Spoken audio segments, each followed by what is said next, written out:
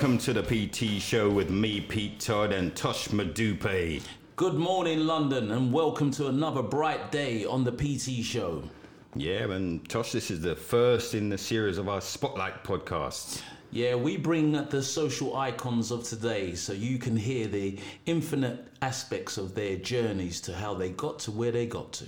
Yeah, we got some notable achievers to step in the studio and talk to us. We've got some people of merit, some individuals of merit, and we've got some sports champions as well, one of which is in the studio with us today. And how we are so pleased. So let's welcome Indeed. In the studio today with us, the former Commonwealth and the European heavyweight champion, Mr.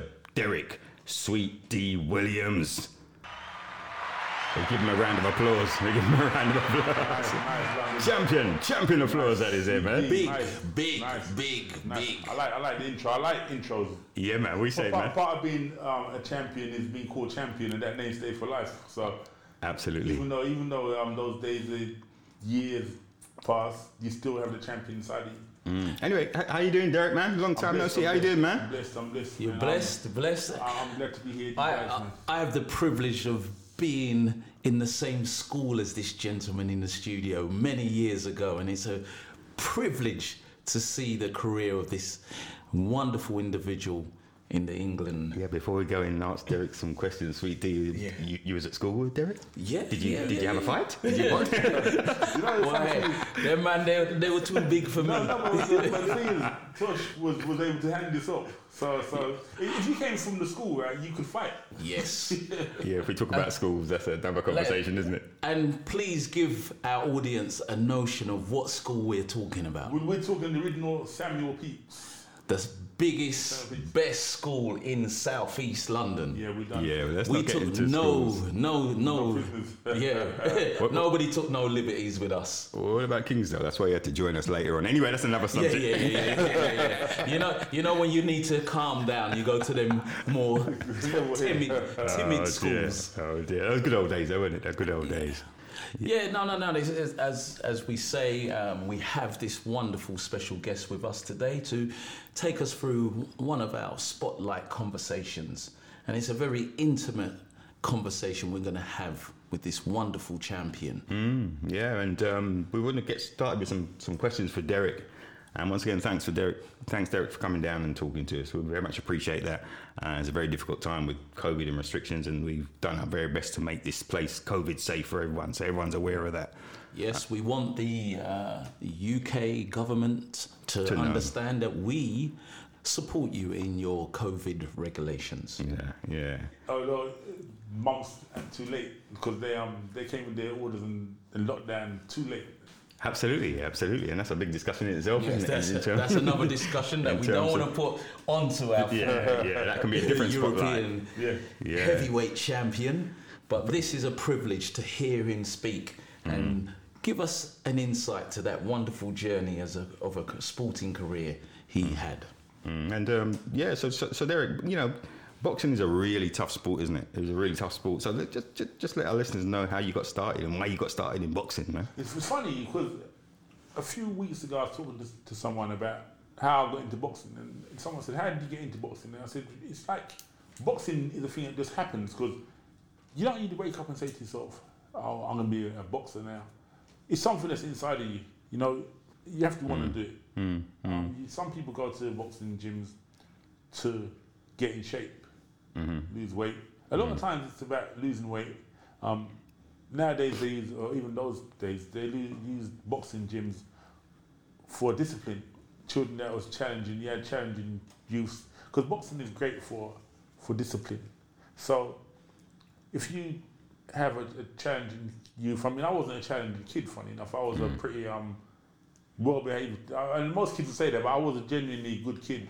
But the competitive side, I like competition, and I fell in love with Muhammad Ali, watching Muhammad Ali on TV. And I said to myself, because I was a shy kid, and this story people will hear over and over again, but I was a shy kid, and I was wondering, I watched Muhammad Ali on TV being boastful and confident, and I was wondering, wow, I wanted to be like that. I wanted to be like that because this guy was a man was saying what he's going to do, and he did it because he had the belief.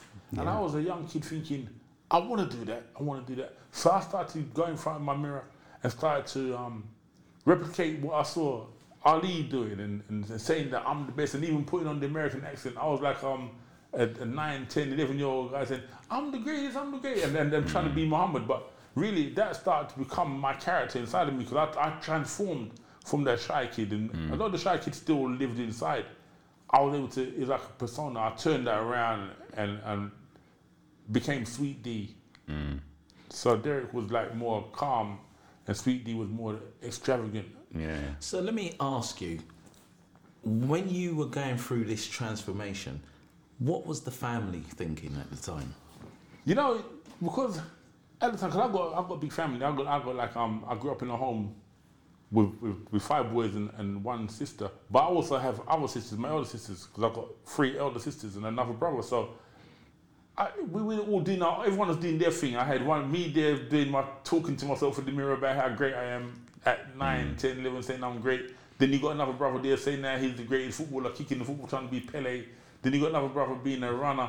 So we're doing things, and we're all doing our own things. No one really bothered what anyone else was doing. There was no concern. So the family sounds like there was a lot of competitive nature. For boys, I mean, we played together with my brothers and myself. We played together a lot. We played, and because there's enough of us, we played team games like football, 2-a-side, or because there's 5 boys in the home, it's always on even numbers. So my youngest brother, we had to try to decide which side he was going to go on, because at the time he was too young, so he wasn't really strength for the team. He was like a kind of, I hate to say hindrance at the time, but he was, because he didn't know how to play football properly at the time. He was too young. Two left feet. Yeah, at the time. Remember, he's going to hear this. He's going to hear this. Yeah. So go easy on him. Yeah. No, but he knew at the time. See, when you got younger brothers who were not really at that state, that level yet, you got to include them, because your parents say, put him in the game. So you put him in the game, but then you decide what side is he going to go on. You know what I mean? So he gets picked last. Yeah, but having said that, I wasn't that great at football myself. I wasn't that great. I mean, I played football because that's the thing you done as a boy, but I was never good at football. I mean, I can put my hands up and say to people, I was not good at football. I'd be goalkeeper. I wouldn't even be that. They're from me up. I'd be a linesman. But I was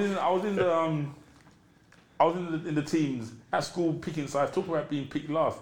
I was never a great footballer, but boxing. I think that boxing became my thing because of Muhammad Ali. Okay. You know, okay. So okay.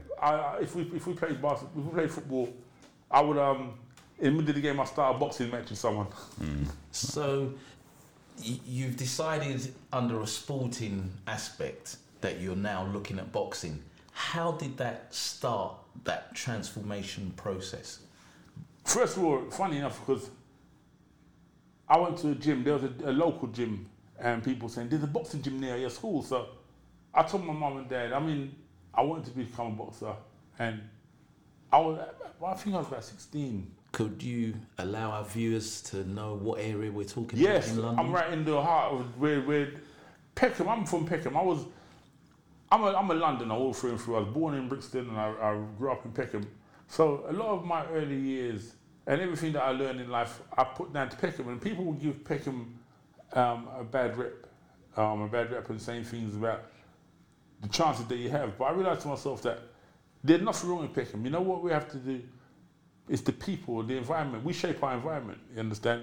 And in the home, it's the home life that determines what that child does outside on the streets. Because now, I'm a well-being practitioner. So I go around and I work with the community, with kids, with companies, corporations. I'm a motivational speaker. So what I do now, I try to empower people and tell them that, listen, I was born in Brixton and raised in Peckham. My family, that's where we're from. Yeah, man. But we succeeded in what we do because of the home life. It's really what happens in the home. So the boxing gym is in Peckham? it was in Peckham, yeah. Yeah. The name? It was St. Thomas the Apostles. I'm not sure if it's still around now, but, because it was a small gym. So I started training there. My first amateur fights happened out of Wandsworth Boys Club. Where, funny enough, I had a friend there who became a rival, Gary Mason.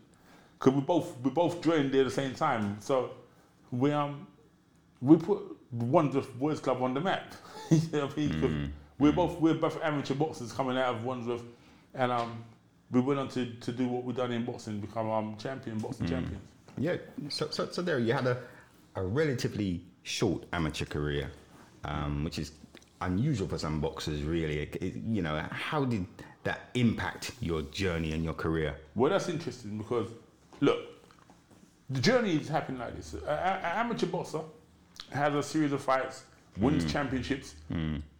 A professional promoter sees that fighter as a future world champion. Yeah. So they will approach that fighter, the amateur fighter who's won the amateur championships, and they offer you all kind of perks, like maybe a home. Or those days, had get you in your car, or adding an apartment or a house. But now it became a thing where people are getting signed for millions now. Absolutely, But I didn't have that journey because I only had a handful of amateur fights.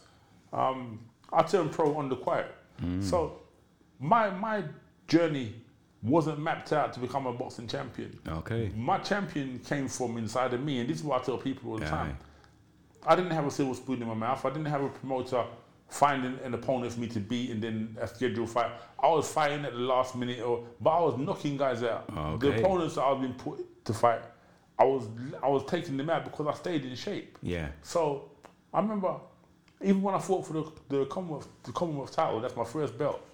I shouldn't have been fighting for the title. The guys who were supposed to fight for it, it didn't happen.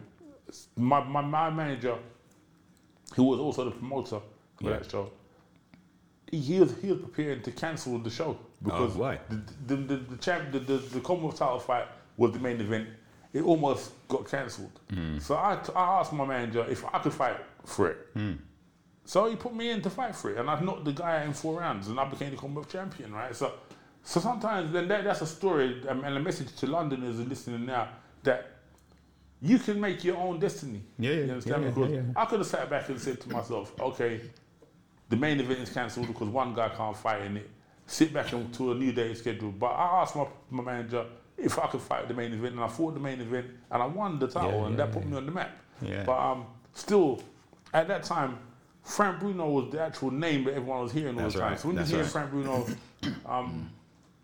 on all of that, because he was at the Lonsdale. He turned pro. He was with Terry Lawless. Yes. And he was the name because he was the name that everyone knew, Frank Bruno. Yeah. But I was the actual champion, the Commonwealth heavyweight champion, right? So. Oh, you're fighting at the same time just to get things in He perspective. was just he's a little bit older than me. Yeah, So he was okay. when I turned pro, Frank was the name at the time. So Yes. and he was the one that everyone had known, and he had one that had plans for future. That's right. He was the only one on TV and the radio Yeah, and he was the everything. one It was at all the about time, Frank see, Bruno, so- wasn't it? And I'm thinking to myself, at the time I was knocking guys out. I said, hold up a second, I'm the champion. I can fight because I'm not getting recognised. But Frank was the wheel that there's pushing. So Yes. and I think that Frank being a black guy at the time, there's only it was take one at a time. Yeah. I don't know how. It was. So on that point, you being this extremely talented boxer, knocking out guys left, right, and centre, when did your name start to get mentioned in mainstream media? It's funny. I won the Commonwealth title in 1988, and it wasn't until 1989 that I started to get recognised in the boxing front because Mike Tyson was fighting a guy called Carl the Truth Williams. Yes. Carl the Truth Williams is funny. Carl the Truth Williams was my build, 6'5", similar weight, similar style of boxing. Even the attire, he wore white shorts, red trim. I wore white shorts. So I called my manager and I said to my manager that, listen, Mike Tyson fighting a guy like me. Can you try to get me in camp with Mike? So he was surprised because at the time Mike was eating people. He was eating. Mike Tyson was eating people alive. I mean, he was like eating them in the bone. So I said to myself, people trying to avoid Tyson, and I was going towards him. So it's like everyone's running away from a falling building and I'm running towards it. But really, because I had a plan. I had a plan that if I can put on a show against Tyson in sparring, then I can get recognised, right? So my manager contacted Tyson's camp, spoke to Don King's people, and he called me back and said, Sweet D, yeah, they want you to come over there and spar. So I flew, they booked a flight immediately, And I was excited, man, because I was on the airplane flying over there saying, yeah, I can knock out Mike, I can knock out myself. In my head, that was my plan, that was my vision. I was flying to America thinking, I can knock out Mike. All I had, the whole journey, I was thinking, people must have thought I was crazy. Because I'm sitting there and thinking, Mike Tyson. I can knock him out, I can knock him out. But you know what? Because if I didn't do that, I would have been way down the back of the list of the power. They wouldn't have heard mine. So I went to America. And the funny, hear the story, right? Mike Tyson don't mess around. Mike was no joke. So I met the guys before Tyson and me sparred. I met all the other guys. There's about 7 other guys. There's 8 of us, and the Tyson team started to give everyone gloves to put on. And I said to them, "Hold a second. There's 8 of us. Why? If Tyson," I said, "How many rounds is Mike sparring?" And they said to me, "He's sparring 6 rounds." And I said to myself, "Now the maths don't add up. If he's only sparring 6 rounds, why 8 people got to have on gloves?" And the funny thing is, it didn't have 8 Mickey Mouse nobodies. He had Greg Page, who was a champion just before him. He had Oliver McCall, who became world champion. He had these other guys, Melvin Epps, Warren Thompson. These guys were champion, Golden Glove champions and stuff, right? Wow. And plus me, I was a Commonwealth heavyweight champion, and we all there ready to spar. So he didn't like pick up 8 Joe Bloggs down the road. He picked up 8 name guys, right? Before you go into this epic story, is this before the prize fight? Yeah. Okay, That's coming. That's coming. This is when I got into start to get recognised. So now, How old were you? At this I was time? like Give us 22, 23. Mike Tyson was a year younger than me. You know, he's a couple months younger than me. But And you went on your own. Sorry. I went with a trainer. I went with a trainer. Okay. The funny thing is though, right? So I'm looking at this and I'm thinking, Mike, you know, he's got 8 of us to spar. And then I said to the guy, "How comes Mike got 8 guys ready to spar and he's only doing 6 rounds of sparring, right?" And then he told me this. Mike don't take no prisoners. He said that when Mike sparred, the minute he knocked someone out, another guy got ready to go straight in so Mike can get the rounds to work, right? So I had the hump because at the time I was going to be going in number 2. And I'm thinking, Mike ain't knocking me out because he said, what it was that Greg Page was going to do 3 rounds and I was going to do 3 rounds. But if any of us get knocked out in that time, the others have got to jump in. But I made my mind up that's not happening to me. Or the hump for Vix. Anyway, Page and Tyson start sparring and they're rumbling 3 hard rounds. Page, and this is the first time I'm in America, right? Yeah. And everything is pumped up and excited and they say, Page is in the corner ready to spar. Tyson looking at him like a snarl. And you know it's a thing of ego because Tyson's the current champion. Page was a champion just before him. So Tyson want to prove that, well, I'm better than you, and Tyson want to show him that I'm better than you, and Page want to say, well, I'm still the champion. So they both were going to go. And I could see that. I could feel the tension because I could see Tyson rearing to go. He's not like you're holding a dog at the leash. And Tyson looked like he's rearing to go. And Page was bouncing, saying, "Come on, baby, come on." So I was like, whoa, he's G and Tyson on. A proper war. Yeah, this is sparring in the gym. So then, bam, time. Tyson rushed across at Page and Page rushed across at Tyson and they start trading. I'm thinking, wow, this is great, man. I've never seen this in England before and this is for free.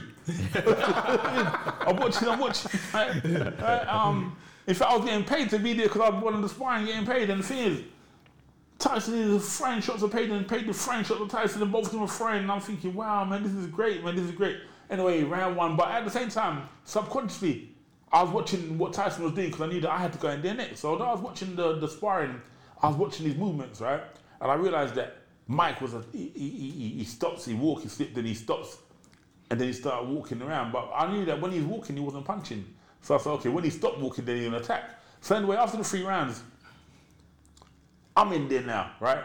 And I'm pumped up because I couldn't wait to get in there because the competitive side of a fighter, right, is that you want this, you understand? Because that's what we want. Boxing people, it's like, you want to prove you're the best.